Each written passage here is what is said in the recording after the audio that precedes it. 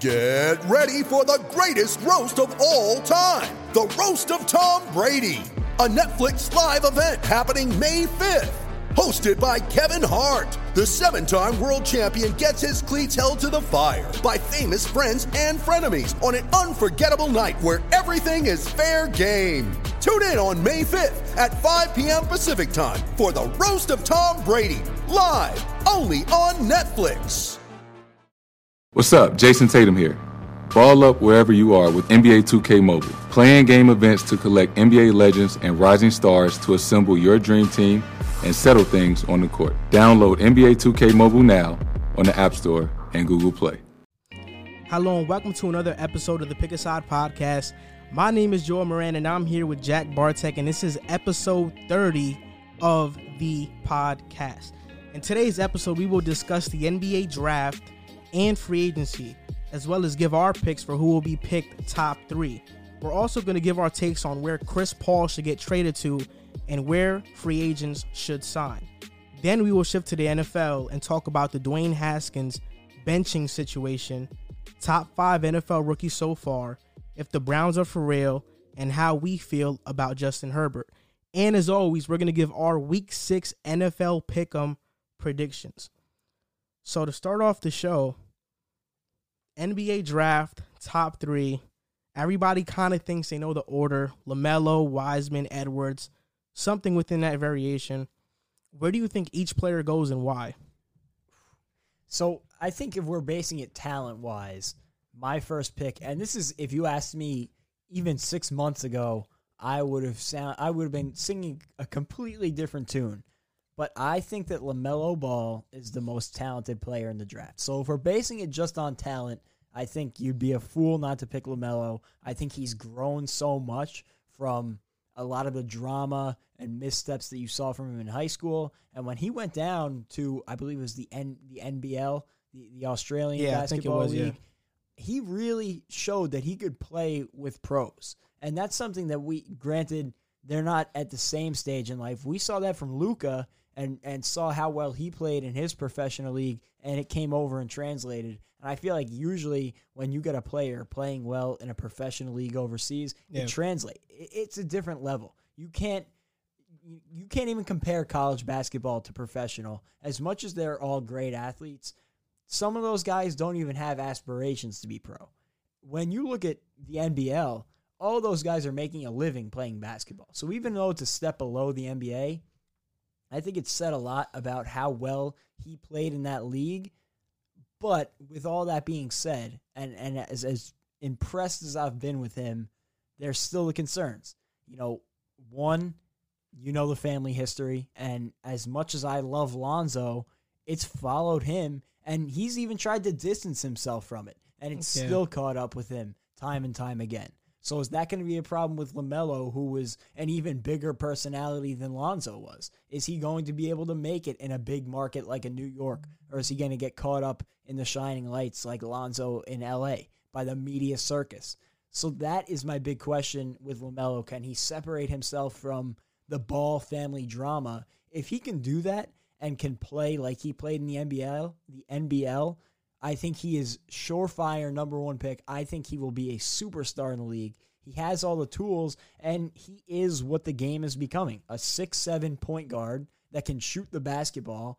That is what the game is becoming. Size, can shoot, a playmaker.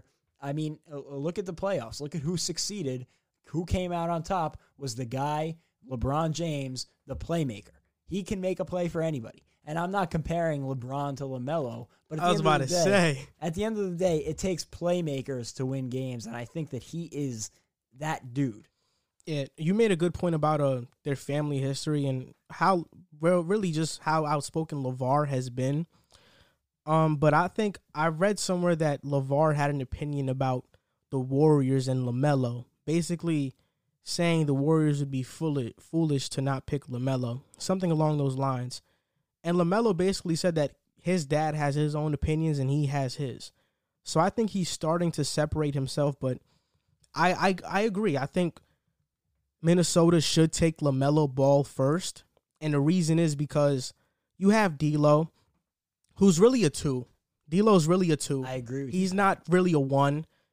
You already have Malik Beasley, so it wouldn't make sense to draft Anthony Edwards there. And you have Karl Towns as a big. Exactly. So. It wouldn't make sense to draft James Wiseman there. It wouldn't make sense to draft Anthony Edwards there.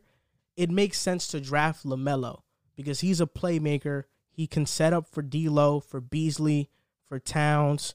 The biggest question mark about him is going to be his motor and his defense. And just to play off that point is you're talking about the Minnesota Timberwolves, who is the same team that Jimmy Butler was there 2 years ago and took the practice squad and wiped the floor with them. And the motor for that team has been a question mark since then. I mean, and do I think that, maybe things have changed over the past few years? Of course they could have, but I think in some aspects, Karl Towns is still the same dude he was. And although they got rid of Andrew Wiggins, they brought in D'Angelo Russell. And I love D'Angelo Russell, but he's also had those question marks. So that's a concern. And it's more concerning that you're putting him in a group that doesn't have that veteran presence like a Jimmy Butler, ironically enough, who left there to steer him in the right direction. And a starting lineup of LaMelo, D'Lo, Beasley, and Towns just sounds like a defensive disaster. It really just sounds like a defensive disaster. They're going to put up a bunch of points, but they might not be able to stop anybody. Yeah. And so I think Minnesota has a lot of work cut out for them. I don't think this pick is going to be the answer to all their questions and problems. It's definitely not. This draft is a weird draft because there's not a surefire number 1 pick. LaMelo has upside to become like a superstar, but he's not one of those players that we're almost 100% certain he's going to become a superstar. Yeah. In certain drafts, we're kind of sure. Like, you look at last year. I mean, the top we knew Ja was going to be a star. I could have told you the top 3 picks from February.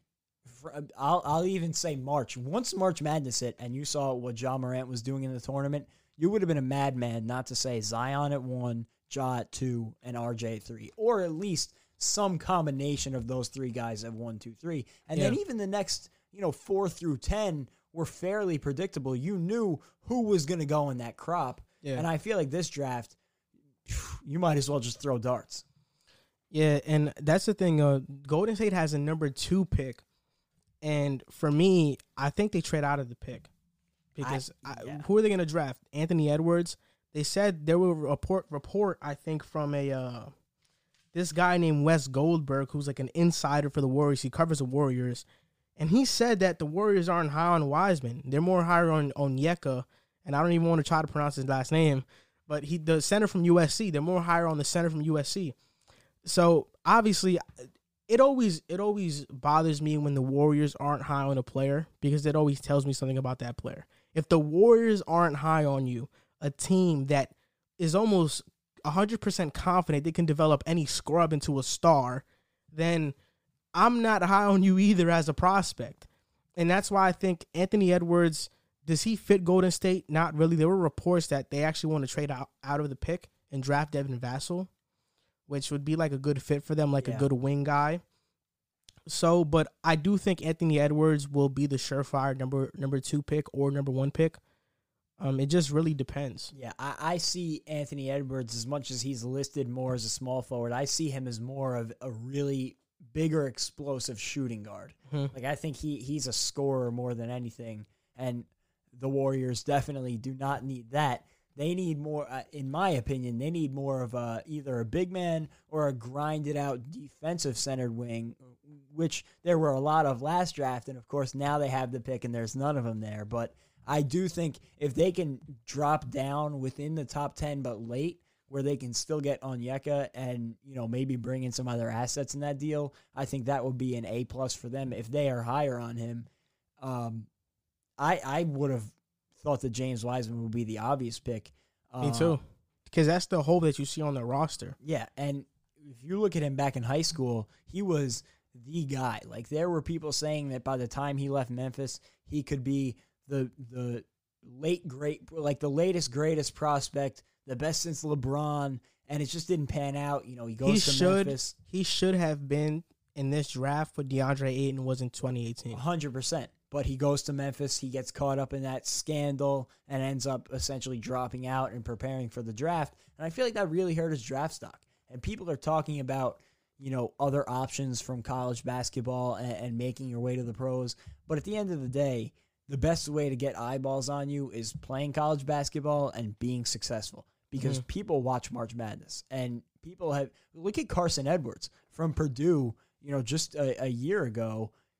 Nobody really knew about. He was known, but he probably would not have been a first-round pick without his March Madness performance. And he goes in, lights the world on fire, and becomes a first-round pick. And that happens with a lot of players. Exactly. Look at Dante DiVincenzo. Happened with him too. Yeah.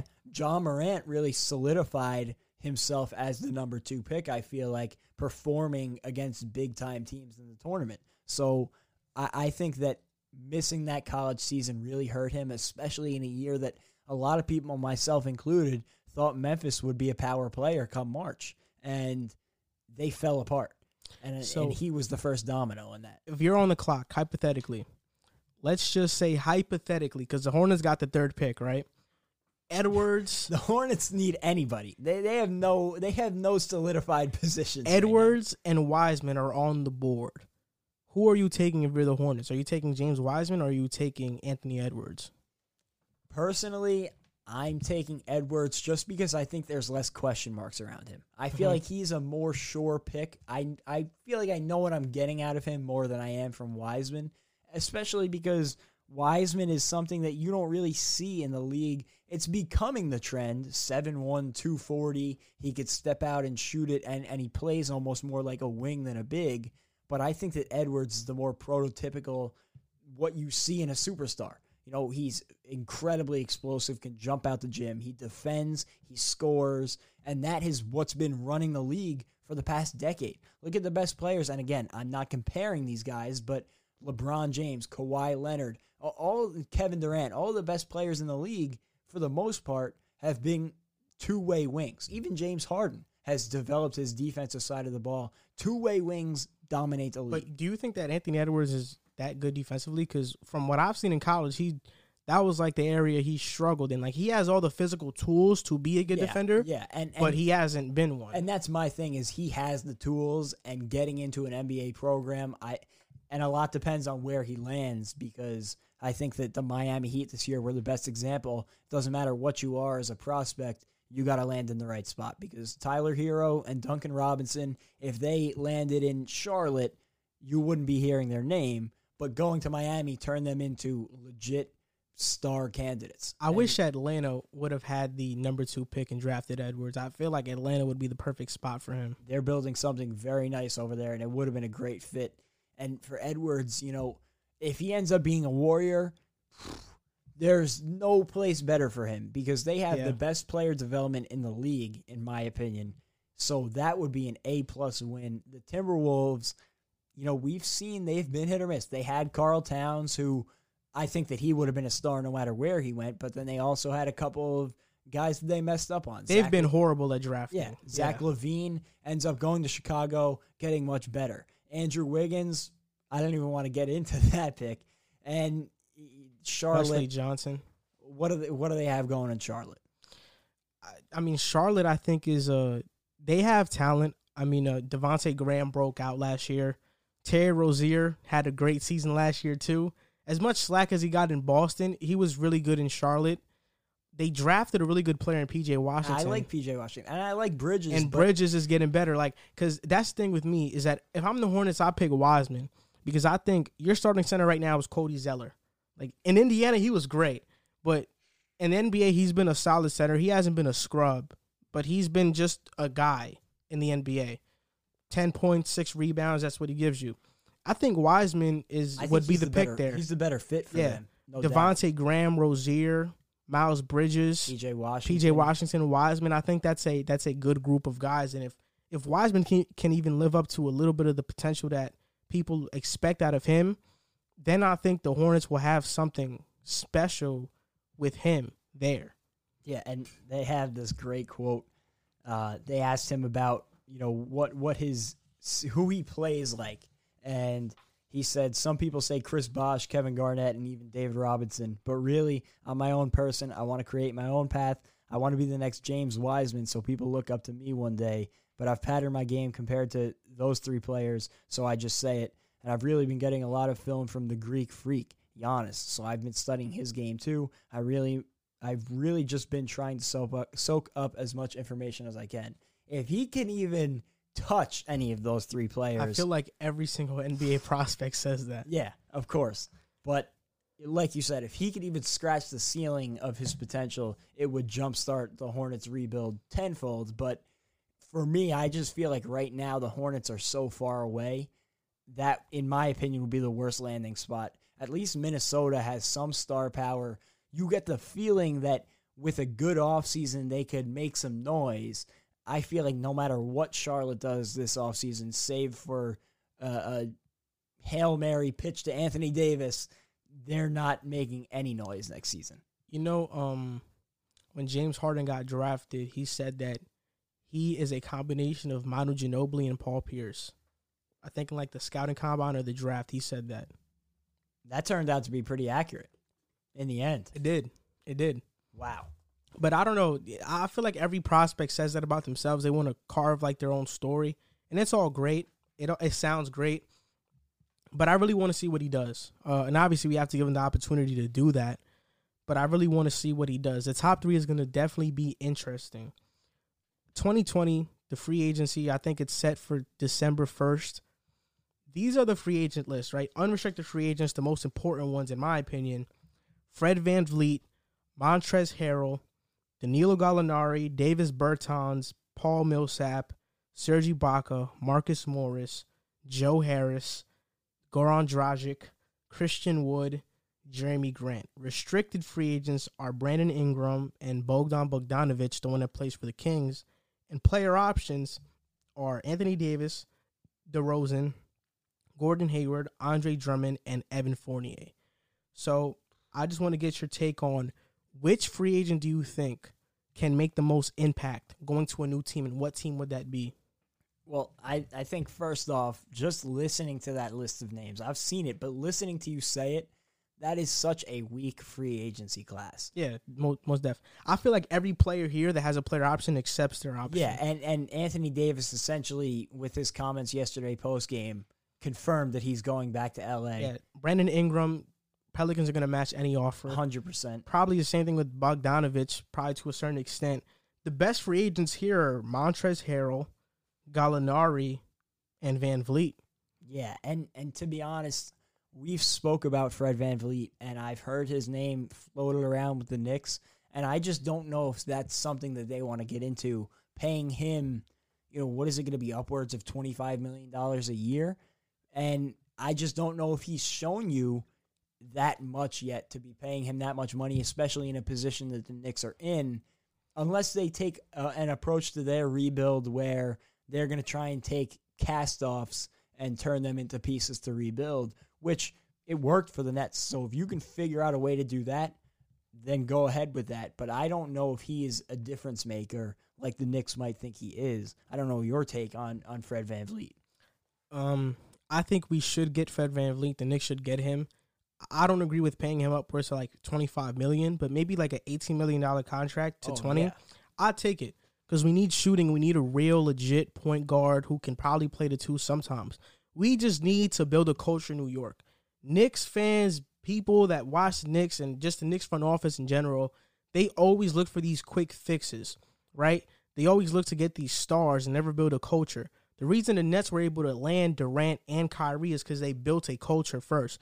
You have to get the D'Los and the Dinwiddies of the world to play for your team before you can get the Durants and Kyries. And I feel like Fred VanVleet is one of those culture-building guys. He's one of those guys that's going to come, play hard, and I think he fits right in with what Tom Thibodeau wants to do, play defense and play hard. I think that's what VanVleet is going to do. So, obviously, my first pick I would love Fred VanVleet on the Knicks. Do I think Toronto lets him go? It really depends. But I like Brandon Ingram to the Knicks even more, and I feel like I wouldn't mind them offering him a max. If you can find a way to get Brandon Ingram from the Pelicans, that is an A+ win. Yeah. But I just don't see the Pelicans letting him walk under any circumstances. But I do really like the point you made about Fred VanVleet and the comparison to the Nets across the city.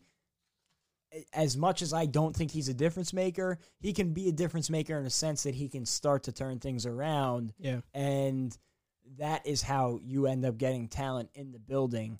And as for the Nets, I think that one guy on that list that can make a big impact for a good team is Joe Harris. Yeah, of course. And a lot of people don't understand how much of a role he played for the Nets, and they think he's just a great three-point shooter, which he is, but he really is a big piece of that team. He defends. He's not a great defender, but he's a solid wing defender, and he really opens up the entire offense because not only does he have that, J.J. Redick come off of screens and find a wide open shot, but he also creates other ways. He goes to the basket. He can finish at the rim at one of the highest levels in the league. And then when he gets to the basket, if there's no lane, he can play make. And I think that a lot of people don't realize the many facets of his game. And if he can get to a contender like the Lakers or the Bucks, if they end up bringing Giannis back, he can play a huge role for a team like that.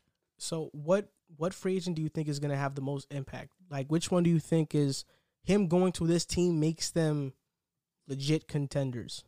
Well, I think the obvious answer that's not going to be an option is Anthony Davis. That's the cop-out answer. But unrestricted free agents. Yeah, when you look at the list of guys that are actually going to be available, I believe Montrez was unrestricted. Mm-hmm. I think that he is the most talented guy on the list.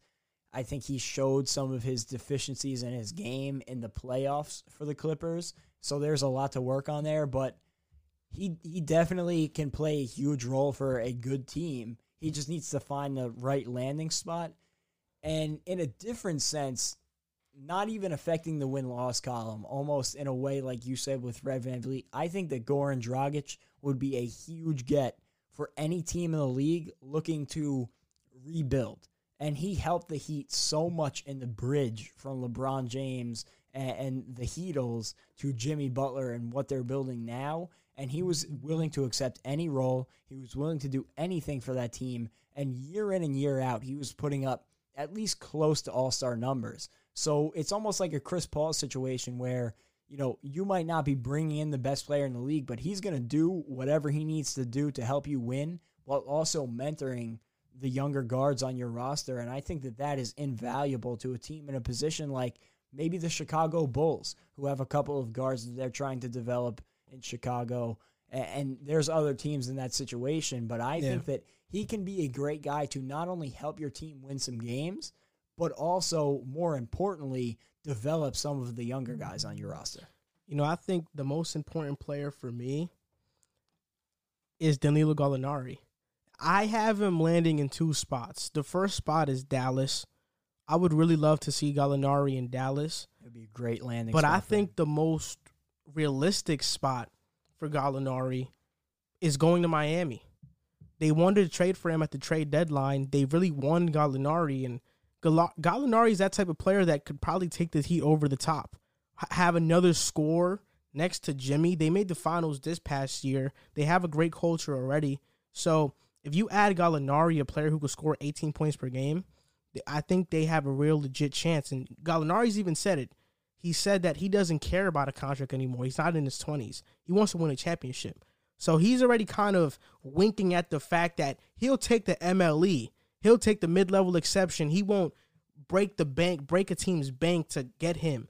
So I think him in Miami would be a perfect fit. I like the fit in Dallas because just of all the foreign players that they have. But I think Gallinari probably makes the biggest impact because Fred VanVleet, he's kind of a mystery in what he's going to do, right? Because he's only really played in Toronto's system, which is like one of the best running systems in the league. Montrezl Harrell doesn't really fit today's game, even though he's a great energy player.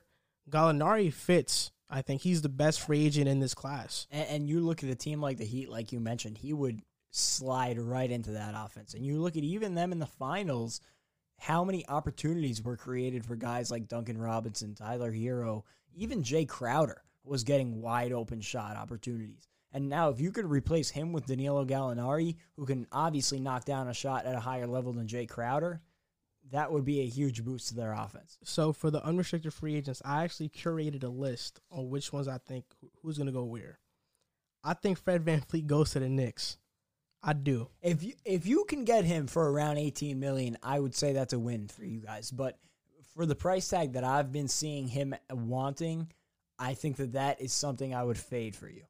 I think Montrezl Harrell goes to the Hornets. I see Gallinari going to the Heat. I see Davis Bertans staying in Washington. I see Paul Millsap going to Phoenix. That would be a good fit for him. I see Serge Ibaka staying in Toronto. I also, not to interrupt, I think Phoenix is a playoff team next year. Yeah, me too. I don't know how they're going to figure it out because that West is stacked, but I think that they're going to take what they did in the bubble and amplify it on a bigger stage. You look at them this year, and if DeAndre Ayton doesn't miss the first 20 games to a suspension, they could have made it. Yeah, it's a whole different ball game. Mm-hmm. So I think they're a playoff team next year, and getting Millsap, who has that experience, would be great for them. Yeah, he could do what he did for the Nuggets for the Phoenix Suns. So Marcus Morris, they traded a first-round pick for him. I think he stays with the Clippers. Joe Harris stays with the Nets. Goran Dragic, I have him going to the Lakers.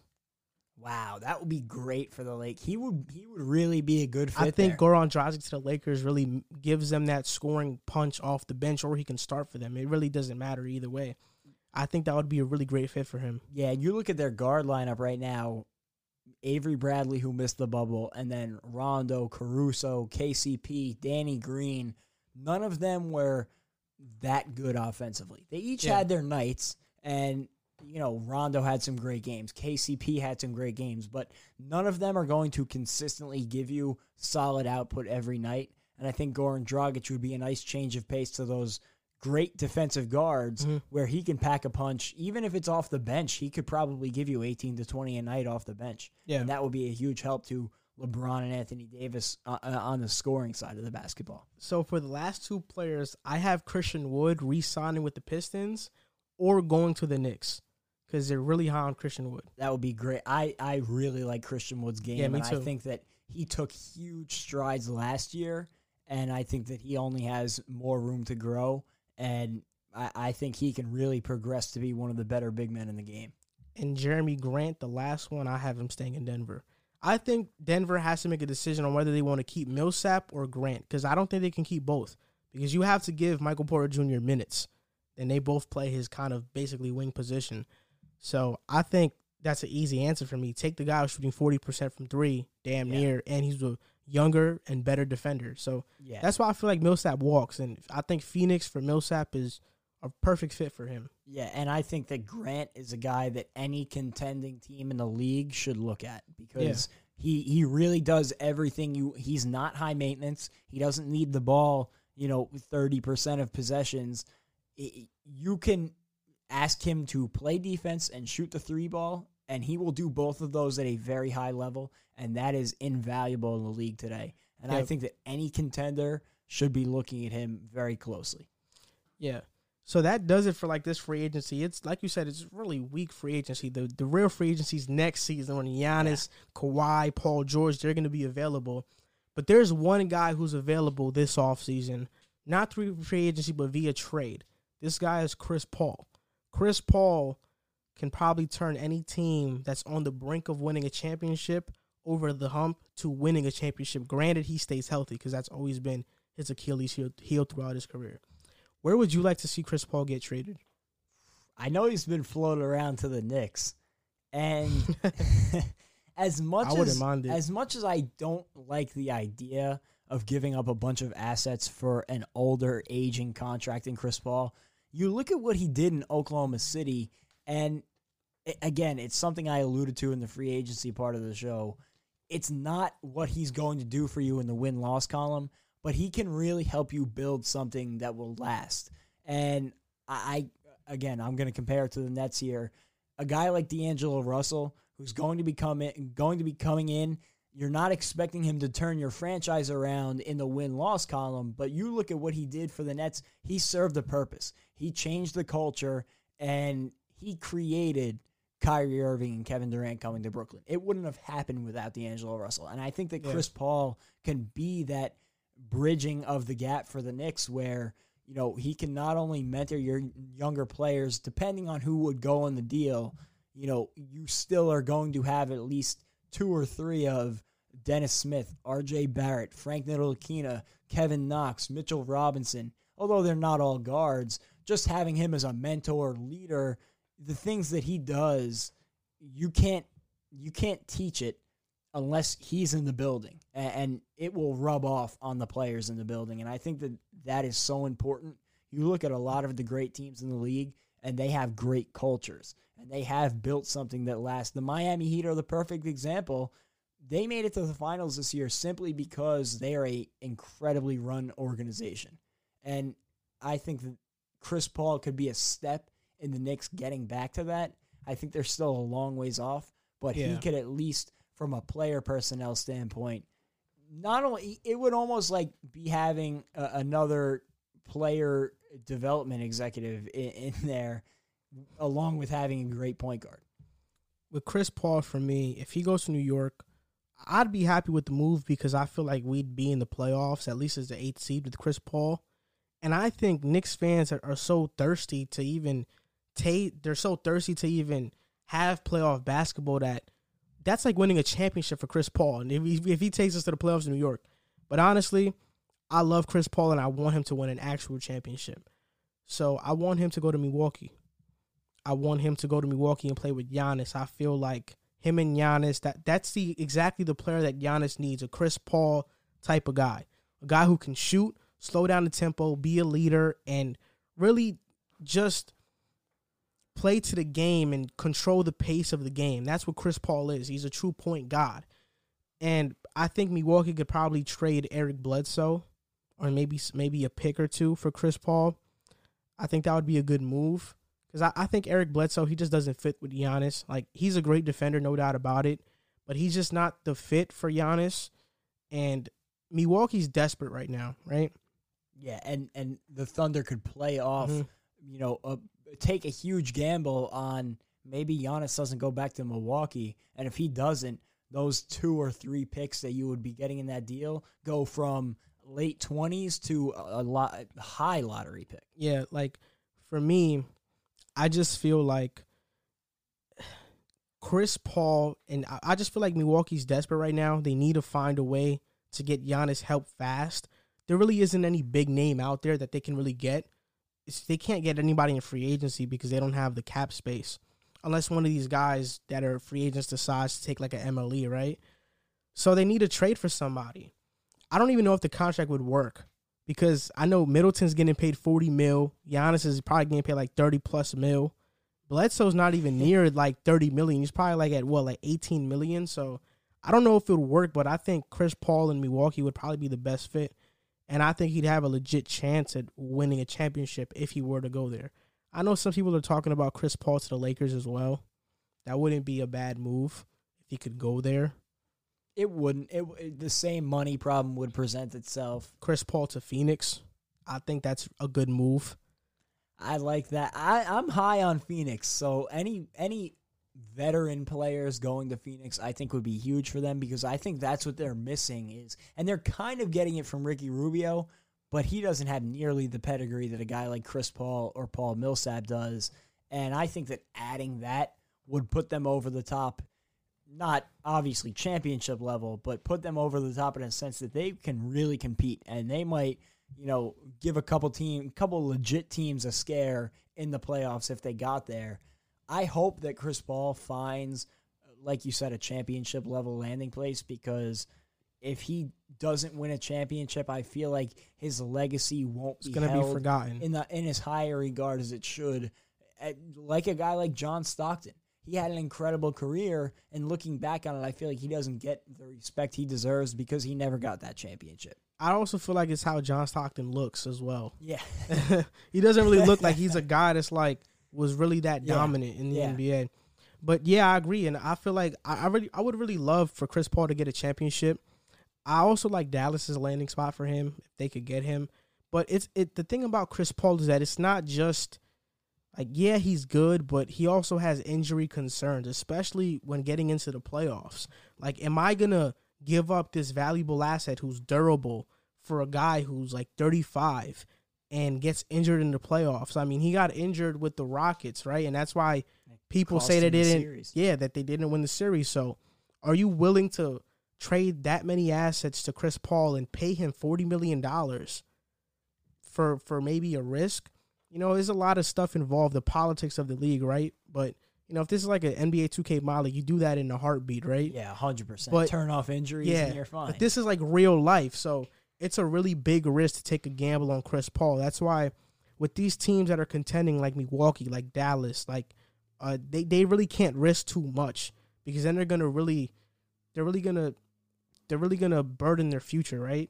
Yeah. But a team like the Knicks and the Suns, they could take that. And I was just going to hit on that. As much as I want to see him win a championship, he makes so much more sense for a team that's in the middle of a rebuild. Because everything I said for the Knicks is true for anywhere else he goes. And even if he does have these injury problems, it's like having another front office executive on the roster, and he will make incredible contributions without even stepping on the court. So I think that the more logical landing spot for him would be like a New York, where he can a Chicago, where he could develop the young talent that they have. Chicago's a good spot too. I didn't even think about that. But I would want to see him win a championship. And it's kind of like a heart versus mind type of thing. In my heart of hearts, I want to see him win a championship. But thinking logically, at this stage in his career, it's very unlikely he does. Yeah, especially looking at what he did for the Thunder. Although he was helpful in them being competitive, his bigger impact there was what he did for Shai Gilgeous-Alexander and growing that core, and the fact that he brought in, a handful of first picks to add to their unbelievable number of picks that they're going to have to rebuild with. And now, he's going to net them even more. Yeah, basically. So, transitioning to the NFL, over the past couple of weeks, Dwayne Haskins was benched, right? Ron Rivera benched him. They're moving on from Haskins, basically, at least for the time being. How do you feel about Dwayne Haskins getting benched? Do you believe in him going forward, or you think it's pretty much over for him? I really like Dwayne Haskins, the guy. I don't know about him as a quarterback. I feel like he has been in a less severe Sam Darnold situation where he hasn't been surrounded by the talent that you would like your rookie quarterback to flourish in. His coaching has been shaky. His offensive line has been hit and miss. His weapons have been okay. He's had a guy like Terry McLaurin, but, it's never been all there for him in that offense. And overall, the Washington football team, now the Washington football team, formerly the Redskins when he was drafted, have been dysfunctional. And so that will never be a recipe for success for a rookie quarterback. I don't know if he has the tools, because I don't feel like he's been given that fair shake, just like I said for Sam Darnold.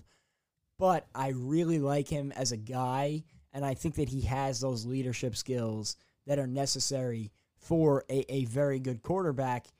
But can he put it all together? I think that he showed a little bit of immaturity on his hypothetical way out in Washington. He hasn't been dealt yet, but he's almost got one foot out the door, and I don't like the way he's handled it. But you look at a situation like, week one, when Ron Rivera had to go and get treatment during halftime, and he couldn't give a speech, and Dwayne Haskins, without being prompted, gives the halftime speech. They come out in the second half and win the football game. I think he has that it factor that you want from a leader. It's just he has to mature a little bit and put it together on the football field.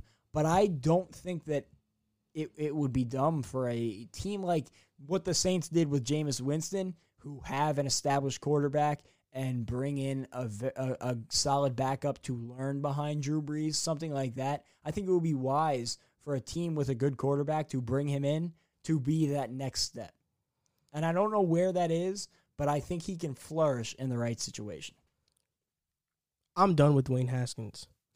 I'm done with him. I don't even think he's comparable to Sam Darnold in terms of the talent level. In Ohio State, he was babied in the offense. You got an offense with Terry McLaurin, who's the number one wide receiver now. Paris Campbell was like a first-round pick at the time. I mean, Ohio State was a loaded team, and they even babied him. Urban Meyer in the draft process said Dwayne is not ready. He needs to learn a couple years, right? And we're seeing that right now. I mean, he doesn't know the offense. He doesn't know where his checkdowns are. And, like, for me, and quite frankly, he's just an arrogant, cocky player / person. So when you said that you like Dwayne as a person, that's your opinion. But for me, I really don't, because I feel like he's arrogant and he thinks he's better than he is. And I feel like players like that don't usually succeed in the NFL. And I think that's a product of like social media with all these highlight clips that are coming out of you, all these comments and likes, people saying that you're the best, you're all this, you're all that, you're going to be, a Hall of Fame legend or whatever. It got to his head, and I don't just say this because I just don't like Dwayne Haskins. I say this because of evidence that has come out of Washington, right? So Grant Paulson, who's an insider for the Washington football team, he said Dwayne Haskins was bragging about his stat sheet after a loss against the Ravens. He threw for 300 yards, his first 300-yard game in his career, but they lost to the Ravens, and quite frankly, he had a bad game, even though the stats show he didn't play horrible, right? Then Thomas Davis, an all-pro, Pro Bowl player that played in Carolina with Ron Rivera in training camp. Dwayne Haskins was staring down his receiver, and Thomas Davis had the opportunity to knock out this receiver because he knew Dwayne was staring at him. Thomas Davis goes to the coaches and says, you better tell Dwayne to stop staring down these receivers because these guys are going to get seriously hurt, right? They go back on the field. Thomas Davis pulls Dwayne to the side and says, hey, you got to stop staring, bro. You got to stop staring. And Dwayne just shrugs it off like an all-pro isn't talking to him, like an NFL vet isn't talking to him. Like, he shrugs it off like, you don't know what you're talking about. I know what I'm doing, So I feel like players like that, it isn't a recipe for success. I just feel like players that are arrogant and think they're better than they are, they're not coachable. And I think Dwayne Haskins is not coachable. We're talking about a guy in Ron Rivera who had Cam Newton, who recognizes talent, who's been a coach of the year. If Ron Rivera basically gives up on Dwayne Haskins 3 weeks into the year, then I think, there is a problem there. And Kyle Allen, he may not be the best option, right? But he showed flashes last year. And I think Alex Smith at this point, because he doesn't turn over the ball, is like their best option. People were enamored with Dwayne Haskins coming out of college. I know the Giants wanted him. They wanted him at that pick. He wouldn't have succeeded in New York either. No, at all. The same problems that they have in Washington are the same problems they have in New York. As bad as Daniel Jones has been this year, he was still the right pick. He was still the right pick if they were picking a quarterback, because nobody knew about Gardner Minshew at all, right? He was the right pick because Dwayne Haskins is worse than Daniel Jones. And, I don't see, with all these teams that are looking for a successor in quarterback, right? I don't see Dwayne Haskins being that guy that teams really want to, give a lot of compensation for. Sam Darnold, he's a guy that Colts are going to come knocking on the door. The Steelers are going to come knocking. Maybe even the Bears. There's suitors for Darnold because you see those flashes from Darnold. Darnold says all the right things in the media. He's a quiet guy. Dwayne Haskins, he's kind of an arrogant guy. And most of that is because he's young. He's only 22 or 23 years old, so he can grow out of that. But today, in this moment, he's immature. I also don't think that's necessarily a terrible thing to have in a player. I think that it's bad. I think it's good in moderation, and I think you need to know how to control that. And like you said, he's still young and immature, and he needs to hone that in. But I think that you look at some of the best players in football right now, and you ask any of them, and they're going to say they believe they're the best, even if they're clearly not. I think everybody knows Patrick Mahomes or Russell Wilson is the best quarterback in the NFL right now. But if you ask Deshaun Watson who he thinks the best quarterback in the NFL is, I guarantee you he's saying Deshaun Watson or thinking Deshaun Watson. Yeah, that's true. But also, most of that is behind the scenes. I'm not telling you. Yeah. When it gets to a point that you're in the locker room and you show arrogance towards your teammates and you shrug off an NFL veteran that wants you to learn. You're only 22. This guy's 35, 36. And you shrug it off like you know more than him. I think then it becomes a problem because it's not that your arrogance is giving you better performance on the field. your arrogance is just making you uncoachable. Yeah, unable to deal with criticism. Yeah, and I think that is the immaturity, and he needs to get away from that. And I think that can come in the right system, but is he going to find that spot? You know, you look at a guy like Josh Rosen, who wasn't successful in his first year and now has floated around. He's in Tampa Bay right now. Will he ever get the second shot? It's the question now that I ask about Dwayne Haskins. I'm asking myself about Sam Darnold.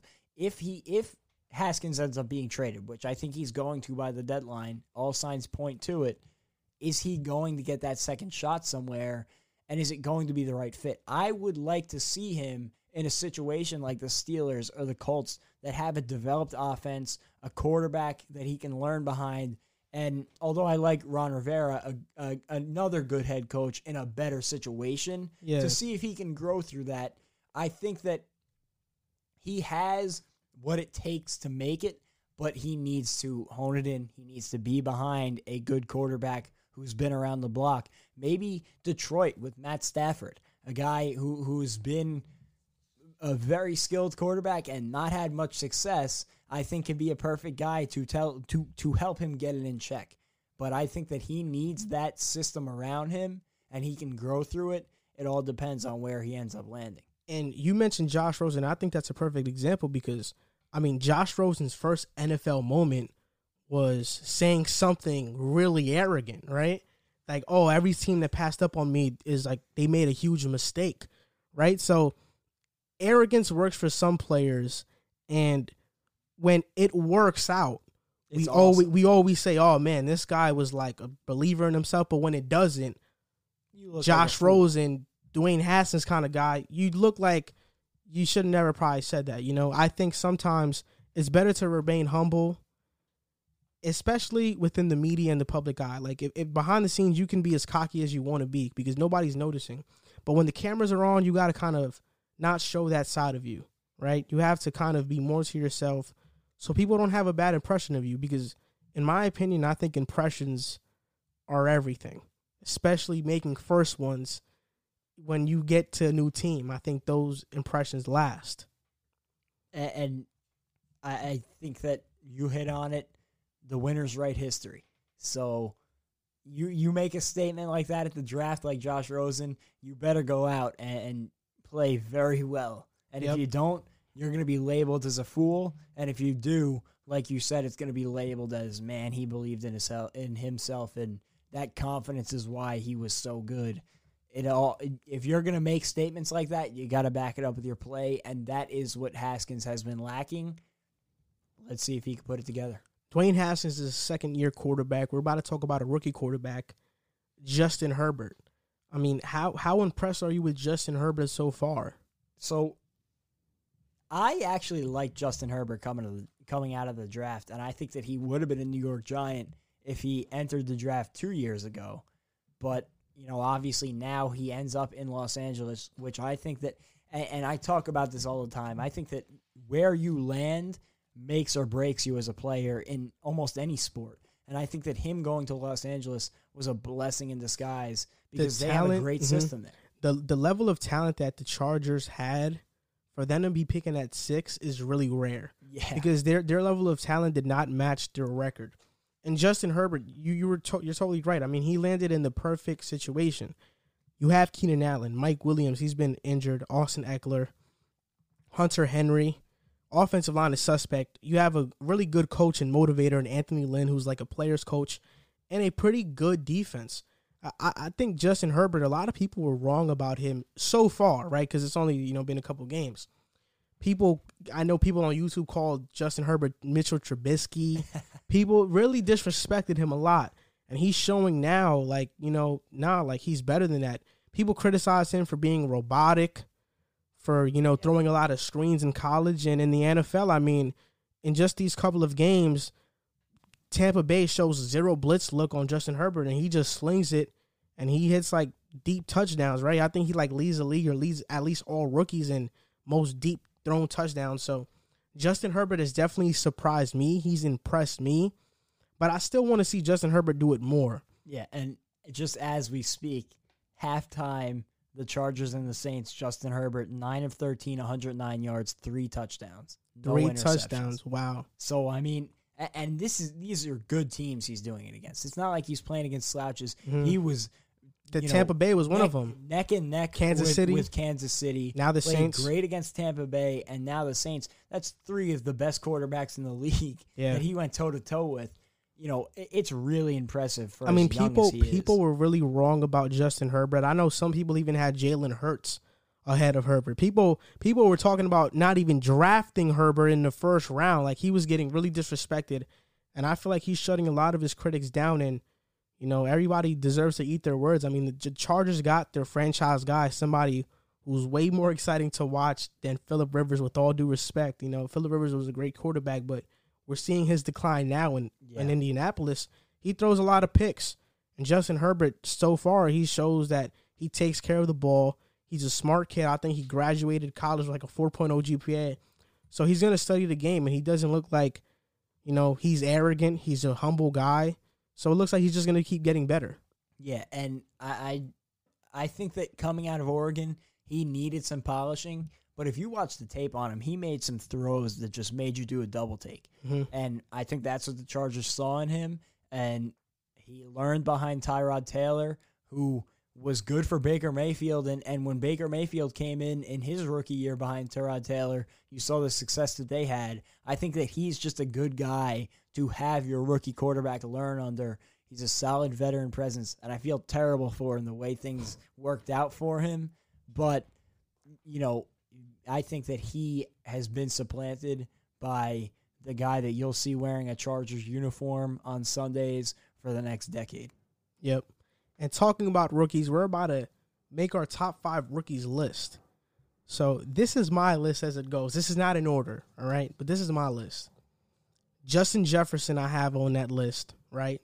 16 receptions, 348 yards. It's probably more because I actually wrote this before the Sunday game. So he probably has like 400 yards, right? He's on pace for like 1,400 yards, and he had a 100-yard receiving game in the last 2 games before the Sunday game against the Texans and Colts. Joe Burrow is in my top 5. Granted, he had a really bad game against the Ravens, but it's the Ravens. Joe Burrow has elevated Cincinnati. At least they're an entertaining and fun team to watch now, right? I have Justin Herbert in my top 5, without a doubt. I have Michael Onwenu from the Patriots, offensive lineman. He actually has the highest graded. He's the highest rated rookie through the first 4 weeks of an NFL season since 2006, and his PFF grade is 1992.2. And then my other rookie is Chase Young, or Antoine Winfield. I know Chase Young has been injured; he hasn't played every single game. But just when I watch Chase Young, how dominant he looks, and he's as advertised, right? I have to have him in my top 5. And Antoine Winfield is playing great at the safety spot too, so he deserves recognition. Yeah, and I also included Chase Young on my list. I think that he has just really made that line a force in Washington, and it's helped them compete in some games that I think that they had no business competing in. Yep. And he looks like he's going to be a guy that will be not only an all-pro, but potentially a Hall of Fame talent, which we kind of knew coming into the draft. Yeah. And he has done everything that you would have expected out of him in his young career so far. If we're being honest, if it wasn't for Joe Burrow having one of the best college seasons of all time, Chase Young is a number 1 pick. Yeah, 100%. And another guy you just mentioned, Joe Burrow, everybody had the highest expectations for him, and I think he's coming to Cincinnati in not the best situation, and I think he's thrived for the most part. He's had his struggles, but there's a lot of growing pains going on in Cincinnati right now. There's a lot of talent there, but it's a lot of young talent, and I feel like they're piecing everything together, but they're competing, and that's something that you can't say for the Bengals for the past 3 years since Andy Dalton was a solid starting quarterback, and I think that they found their franchise guy just like the Chargers. We mentioned Justin Herbert. He's also on my list. I think that those 2 teams found their quarterback of the future, and remains to be seen in Miami if Tua is that guy, and maybe you have that trio of quarterbacks in the top 6 that can be that franchise future. Quarterbacks. Yep. And I am very intrigued to see Tua later on this season. I'm sure we are going to see him at some point. Maybe. I mean, Fitz played like a Hall of Fame quarterback against the 49ers. If anybody knows about Ryan Fitzpatrick and the way his seasons pan out, it's Jet fans. By week 10, I'm sure you'll be seeing Tua out there. I want to say Mekhi Becton because in the time that he did play, he was a game changer for that offensive line. Like, he looked like a genuine veteran on that line. He's been everything the Jets could have expected and more, but I don't think he's played enough games. I think that two receivers can make a very good case. Justin Jefferson was one that you mentioned. Claypool. That's a very good point. I was going to say CeeDee Lamb. Okay, He's made a big impact in Dallas with two great receivers next to him and Ezekiel Elliott, who's one of the best running backs in football. Obviously, that offensive attack has been forced to be more pass-centric, but I like what I've seen out of CeeDee Lamb. So he also made my list. But I think that there's been a lot of guys that you can make a case for. Yeah, you can. I mean, this draft class was a pretty great draft class. I mean, just for wide receivers, I mean, Laviska Shenault, Chase Claypool, Justin Jefferson. Claypool on Sunday. 4 touchdowns. Yeah, he was phenomenal. Chase Claypool, CeeDee Lamb. Jerry Jeudy hasn't been bad either. You know, this receiver draft alone has been really great. Offensive line, Tristan Wirfs is having a good season with the Browns. Mekhi Becton, you mentioned him. Tristan Wirfs isn't too bad in Tampa Bay, even though he got demolished by Khalil Mack, but that's Khalil Mack, right? But yeah, this offensive, I mean, this rookie class is really good. It was hard to make this top 5 list, especially after Sunday when Claypool got 4 touchdowns. He definitely jumped up on the listing, and he could have had a 5th too had it not been for that pass interference call. And then I think even running backs, Clyde Edwards-Helaire and James Robinson. Yep, James Robinson, yeah. I was not high on Clyde Edwards-Helaire, and he has proved me incredibly wrong. Granted, that offensive system couldn't be a better fit for a running back to walk into and be successful, but he has shown skills. Like, he's made plays, no question about that. And then James Robinson, who came out of nowhere, undrafted free agent, walked into a perfect situation with Fournette leaving, getting immediate touches, and he has made the most out of all of them, even at a position that is becoming incredibly undervalued. And we've seen it, you look at McCaffrey, who is the best running back in football, I think, indisputably. And since he's been out, the Panthers have gone 3-0.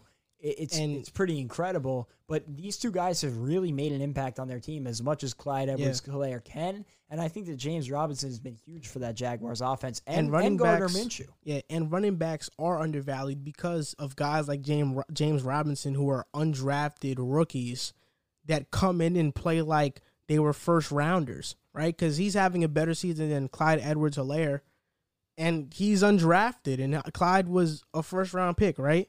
Like, I think as good as Clyde has been, I think if Kansas City drafted a guy like Antonio Gibson, the running back in Washington, they would have just had the same impact. Antonio Gibson is really good. Like, he makes a lot of tacklers miss. He's a receiving back. They would have been fine, right? So I think running backs are getting undervalued, and in this draft, it just goes to show it with James Robinson basically leading the way out of every single running back. Yeah, and luckily for the Chiefs, it was like they didn't need any position. So running back was like a luxury for them with that first-round pick, and they ended up hitting on Clyde Edwards-Helaire. But I think that there's been a lot of impressive rookies. I also, at the running back position, I really like John Taylor in Indianapolis. I think he's going to be a really solid pro. Yeah. So this is our last segment of the day before we get into the Sunday Pick'em or the NFL Pick'em, because games are not just played on Sundays. So the Browns, they're 4-1 right now. The Cleveland Browns are 4-1. Browns fans should be throwing parades because I don't know how long it's been since this has happened. But what do you think the Browns are for real? Like, how for real do you think the Browns are? You look at that offense, it's ridiculous. It's an embarrassment of riches. Nick Chubb is on the IR, and they still are a firepower offense. Baker Mayfield is finally starting to put it together. Since that rookie year, the beginning of that rookie year, I feel like you haven't really seen it from him, but you knew he had it. I don't know if you agree with me on that. I mean, I think he, as a leader and intangible-wise, I think Baker Mayfield definitely has it. I think he's struggled a bit with accuracy, right? But for me, like before the Colts game, they were ranked 4th in offense, 27th in defense. It's probably jumped up because the Colts are the number 1 defense, were before the Sunday game, and the Browns basically just did whatever they wanted with them. I mean, there was this stat that kind of hinted that the Colts were going to be bad against the Browns because the Colts are great defensively against 11 personnel. What that means is that a tight end and 1 running back set, right? Formation. But they're horrible defensively against 12-man personnel, which means 2 tight ends and 1 running back set, right? The Browns play the most 12-man personnel out of every single team this season so far. So it was a matchup that was bound to make the Colts look embarrassed on the defensive side of the ball, and that's what happened. And I think that just hand in hand with Baker Mayfield starting to put it together a little bit, you're starting to see Odell Beckham looking like he looked in New York, an elite top 5 wide receiver in the NFL, and Jarvis Landry playing as well as he's played since Miami. Those 2 guys hitting on all cylinders, and Kareem Hunt showing that he is still potentially a top 5 running back talent in the league. When they get Nick Chubb back, I wonder who is going to be able to stop this offense if they keep hitting on all cylinders like this. And I think that it helps that they've had some time now with Kevin Stefanski, who didn't get the normal rollout as a head coach with the OTAs, the training camp, the preseason. So now, 5 weeks in, they're really starting to build that rapport. And with all those guys clicking, all those guys on the same page, that offense is dangerous. And the defense has been solid too. And Myles Garrett has been proving that he is one of the most impactful defensive players in football. And in my opinion, I mean, before the season, I thought the Browns were going to be a playoff team. And I say that because I was high on Kevin Stefanski from the moment he got hired. I thought he was going to be a great coach for the Browns. And it couldn't have been a better fit, right? Because in Minnesota, you turn that offense into like a top 6 offense, right? And you look at the personnel from Minnesota and Cleveland, it's like the same personnel, Very right? similar. You have Stephon Diggs, Adam Thielen. Cleveland, you have Odell, Jarvis Landry. You have Kyle Rudolph. Cleveland, you have Austin Hooper, right? Offensive line, both of them were iffy, right? Yeah. Cleveland actually has a better offensive line. Running backs in Minnesota, you had Dalvin Cook. In Cleveland, you have Kareem Hunt and Nick Chubb. So from the moment that Kevin Stefanski was named the head coach, I said, oh, this offense is going to be really good. And it couldn't have been more better for Baker Mayfield because this basically revitalized his career. And they're 4-1, and Baker isn't even playing at the level that he can play at. He can play way better still, right? So I just feel like it's a perfect fit for the Browns, and they're 4-1 right now. So I definitely see them winning making the playoffs.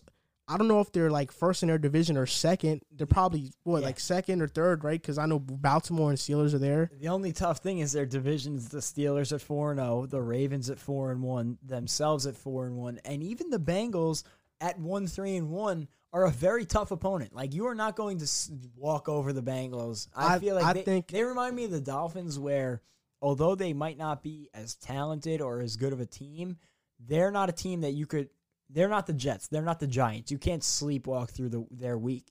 And I think that division is going to be so much fun to watch down the stretch. I think that the Bengals are going to play spoiler for one of those 3 AFC North teams. I don't know who it is. Not going to be the Ravens, that's for sure. I don't think it's going to be the Ravens, but I think that one of those 3 teams, especially the Steelers or Browns, are going to suffer a loss to the Bengals during the season, and it's going to kill them come playoff picture time. To be honest, I don't see it because I think that division is just filled with good teams. I think Bengals could play spoiler to another team. I don't see it in this division, but this is a correction I have to make. The Vikings were actually 8th in offense last year, right? And now look at them. Yeah, and this is with a bad O-line, right? Browns have a good O-line. They thrive off of play action. Same thing Minnesota thrived off of last year. I think this team's Achilles heel is going to be when the run game isn't working and Baker Mayfield has to drop back and pass like 30, 40, maybe even 50 times a game. That might be where we see the limit of this offense, right? But if they're able to, if a team forces them to do that and Baker plays phenomenal, then we're like, wow, this offense, there's really no way to stop this offense, right? Yeah. But this is their schedule remaining, right? They're 4-1 right now. The remaining schedule is the Steelers, the Bengals, the Raiders, the Texans, the Eagles, the Jaguars, the Titans, the Ravens, the Giants, the Jets, and Steelers again. So just off like the gimme wins, right? Giants, gimme. Jets, gimme. Jaguars, I think they're a gimme. And I think the Bengals are a gimme, right? I think those are 4 gimme games. That is a super, super light out-of-division schedule. Yeah, I think those are 4 gimme games, so that's 8 wins right there. So then their games that they have to win against are like the Steelers, the Raiders, the Texans, the Eagles, the Titans, the Ravens, and Steelers. So if they can win 2 of those 6, they can be a 10-6 team. You know, before the Colts game, I had them finishing at 9-7, but now I have them finishing at like 10-6, 11-5, around there. My expectation for them, though, I think they make the playoffs. I'm not sure if they win a playoff game. It depends on the matchup. If they would win a playoff game and make it like far, like the AFC Championship or even maybe like the divisional round, they'd be exceeding my expectations. Oh, let me ask you something. Without getting too far off the topic of the Browns, are you sold on the Steelers? Yeah, I am sold on the Steelers. I think, yeah, I am. Because they have an elite defense. Ben is back. They have weapons. And their offensive line is great. So I'm really high on the Steelers and their coach, Mike Tomlin. He's a great coach. That's the biggest problem for me is you look at that division. If you're sold on the Steelers, which it's hard not to be with that defense, you know, I don't even know if Ben Roethlisberger is back to being Ben Roethlisberger, but with that defense, your offense just has to be solid. And they have been more than solid through the first 4 weeks. And Mike Tomlin, like you said, a great head coach. And then you look at the Ravens. We know what the Ravens are. They are as close to a juggernaut as you can be without being the Kansas City Chiefs in the NFL over the past 2 seasons. And are we looking at this and saying that we talked about it in the NFC, where we think the NFC West could have 3 playoff teams? Can the NFC North have, or the AFC North have 3 playoff teams this season? Yeah, absolutely, because you look at the divisions, AFC East, it's going to be the Bills, maybe the Pats, right? That's the Patriots at 2-2. They have to get Cam Newton back and hope that they get back to form. Maybe the Bills and the Pats, right? You look at the AFC West, the Chiefs, they're going to be there. The Raiders will give you a run for your money. I don't think the Broncos or Chargers are going to make a run. And what about the AFC South? And then the South, you have the Titans at 3-0. Only one team is going to win the division in the South. And then beyond that, you have the Colts at 3-2. And the Texans and Jaguars are too far gone at this point. Yeah. So maybe you do see the AFC North have 3 playoff teams. And not to mention, I think that there's going to be an added slot too, an added playoff team this year. So the Browns are definitely going to make it. There probably is going to be 3 teams that make it in the NFC North. Because like the 4 gimme games are kind of like those gimme games are really important. The Browns can't lose those games. I've been really impressed by the Browns, and I'm happy to see them being successful because I like Baker Mayfield. I wanted him for the Jets that year, that big quarterback year. I was hoping the Jets would get Sam Darnold or get Baker Mayfield. Of course, they end up with Sam Darnold because the Browns scooped up Baker with the number 1 pick, and he's finally starting to look like he's worthy of that number 1 pick. Yeah. So now we're going to head to our final topic of the episode. NFL Pick'em Week 6. There were some changes this week to what games are being played. Some got pushed out. So instead of the Jets and Chargers this week, it's the Jets and Dolphins. And the Broncos and Patriots are also facing this week. I forgot what team got moved for that. But let's start off. Chiefs versus Bills. Who do you have? That's going to be a really good game. Where are they playing at? They're playing in Buffalo. I could see the Chiefs getting the upset in that one. I'm going to go with the Chiefs because I think that they're just the best team in football by far. Even coming off a loss, I think that they are head and shoulders above anybody else in the league. But I would not be surprised if the Bills pull off the upset. I'm going to say Chiefs, though. I'm rolling with the Bills. I think that they have something to prove this season, and they're playing with a chip on their shoulder, and what a way to put the NFL world on notice if they beat the reigning Super Bowl champions. So I'm going with the Bills. Texans versus Titans. I'm going Titans. I think that the Texans still need some time, to get the bad taste of Bill O'Brien out of their mouth. And I think that was the right move for them, but it's kind of like the Jets. Even if the Jets fire Adam Gase, it's going to take a lot of time. But it was a step in the right direction for them. I just don't think that now is their time. I'm going Titans. With the Titans' COVID situation, I feel like it makes it really hard for them to prepare and actually like focus on the game. And I think after firing Bill O'Brien, I think it actually is making them a better team. They just came out for a win. Granted, it was against the Jaguars. I think it was against the Jaguars. It probably was, yeah. But I do think that they beat the Titans, and they go on a little streak here. They build some confidence here. Deshaun Watson, still an elite quarterback. I think they build some confidence with the win against the Titans. Ravens versus Eagles. I'm going to go Ravens. I think the Eagles can put up a fight, but I don't think they have the firepower to match that Ravens offense. Yeah, I'm going with the Ravens too. Falcons versus Vikings. Oof. It's an ugly game. I'll go Falcons. Firing Dan Quinn, I think, might light a fire under them, and I am not high on the Vikings whatsoever. So they fired Dan Quinn. They fired Thomas Dimitroff, but their head coach, at least interim head coach, is Raheem Morris, who was their defensive coordinator, which was probably the worst unit on the field. So I think that the Vikings win this game. They came off a really close game in Seattle, which they should have won, and I think they beat the Falcons. Browns versus Steelers. That's a great game. I'm second place in the division game. I'm gonna say Browns, but that's a coin flip. I'm gonna say Steelers. I think this is the first week where we see that run heavy offense from the Browns neutralized against the Steelers, and I think the Steelers win this game. It's going to be a huge test because that defense is the legit defense that you were mentioning when you said, will we see a legit performance out of Baker Mayfield? This is it for him. This is his opportunity. Bengals versus Colts. I'm going Bengals. I am high on Joe Burrow, and I have not been high on the Colts. They've been okay, but I think they're susceptible to a bad loss against a team like the Bengals. The Bengals are struggling right now, but I think they'll pull one out. The Bengals have dysfunction. AJ Green looks like he wants to get traded now. He's going to be gone. Yeah, and I think that the Bengals overall not looking too good. I have the Colts in this one. They bounced back from a loss against the Browns. Next game, Lions versus Jaguars.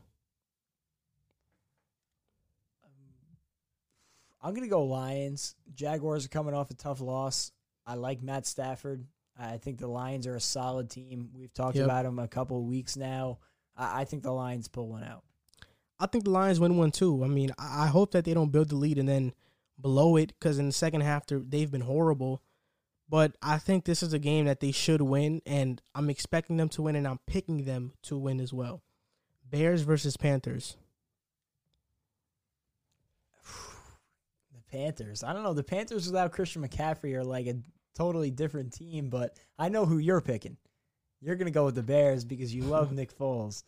I'm also going to go Bears. I think that they're just the better team overall, and I think Nick Foles has been playing well, so I'll say Bears. I'm going with the Bears, too. I think the Panthers come back to reality here because they've been on a 3-game winning streak. I wish Riv was here.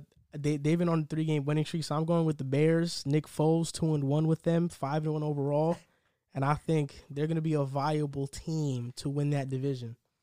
You think they can win that division? I mean, they're only like a game behind Green Bay. Green Bay loses one, then they can take that spot. Yeah, if they win out. Yeah, I think the Bears have that. With Nick Foles, anything is possible. Washington versus the Giants. Just like the battle of the bad teams.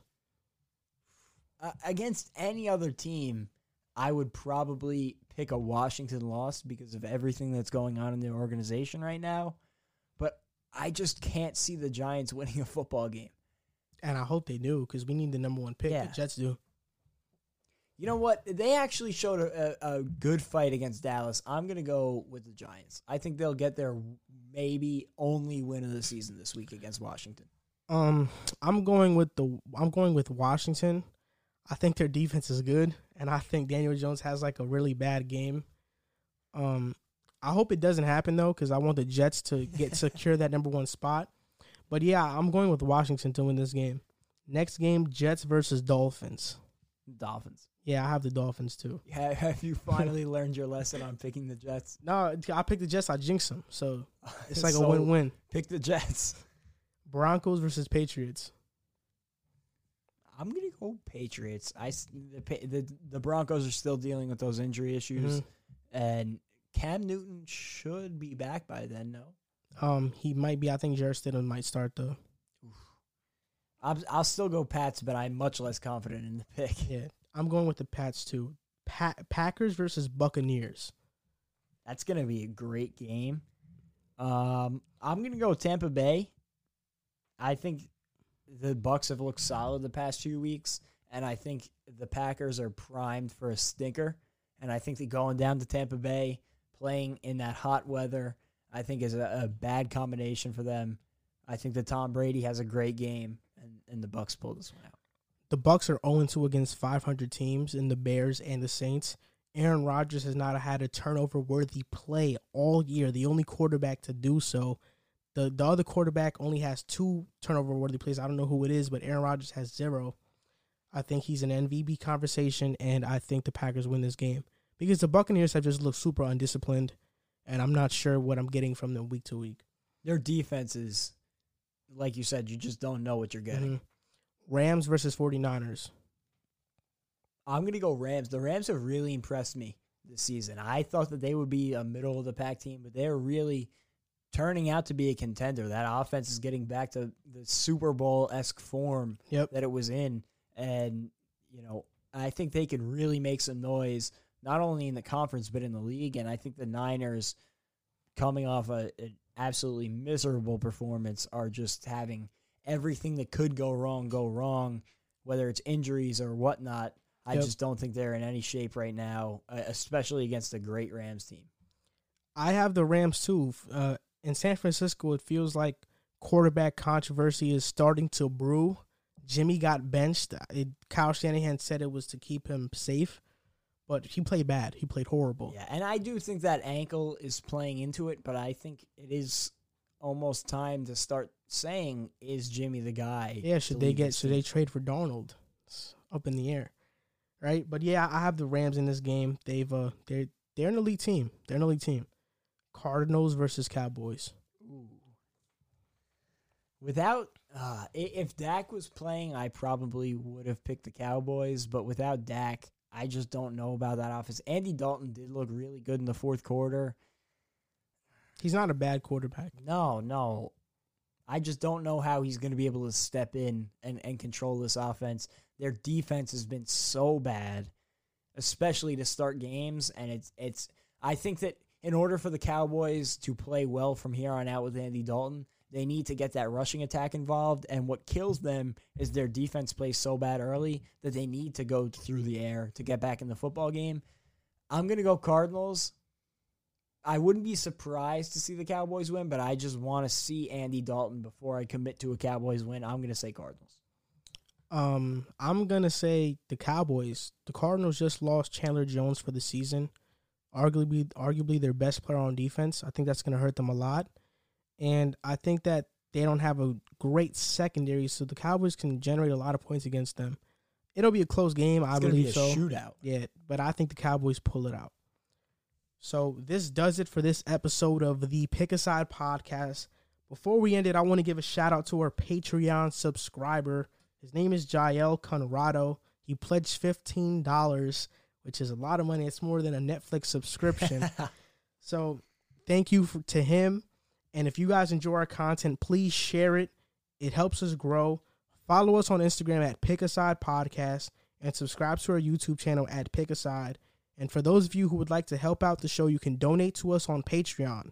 To find our site, simply type in patreon.com/pickasidepodcast. And you can look at the tiers and choose how much you would like to donate. Thanks for your support. Thank you for watching, and see you next time. Hey, this is Elliott Smith from the Arsenal Vision podcast. In case you didn't know, the show you're listening to right now, as well as my show, is part of the Blue Wire Podcast Network. Blue Wire was founded in 2018 on the concept that independent podcasts would be more successful if they worked together. Today, Blue Wire has grown to feature 300 shows, led by former athletes, media professionals, and passionate fans. Over the past few years, Blue Wire has privately raised over $10 million to expand their team, podcast network, and business operations. Now they're raising another round on the platform WeFunder. WeFunder is a crowdsourcing service that connects startups with investors. It's a cool platform that gives everyone the opportunity to be part of a growing startup. You can invest as little as $100, and in other words, that means you don't have to be a millionaire to invest in a cool company on WeFunder. Blue Wire is raising money to expand their team, improve operations, and that will in turn help this show continue to grow. If you'd like to be a part of the Blue Wire investment round or want to find out more information, go to wefunder.com/bluewire.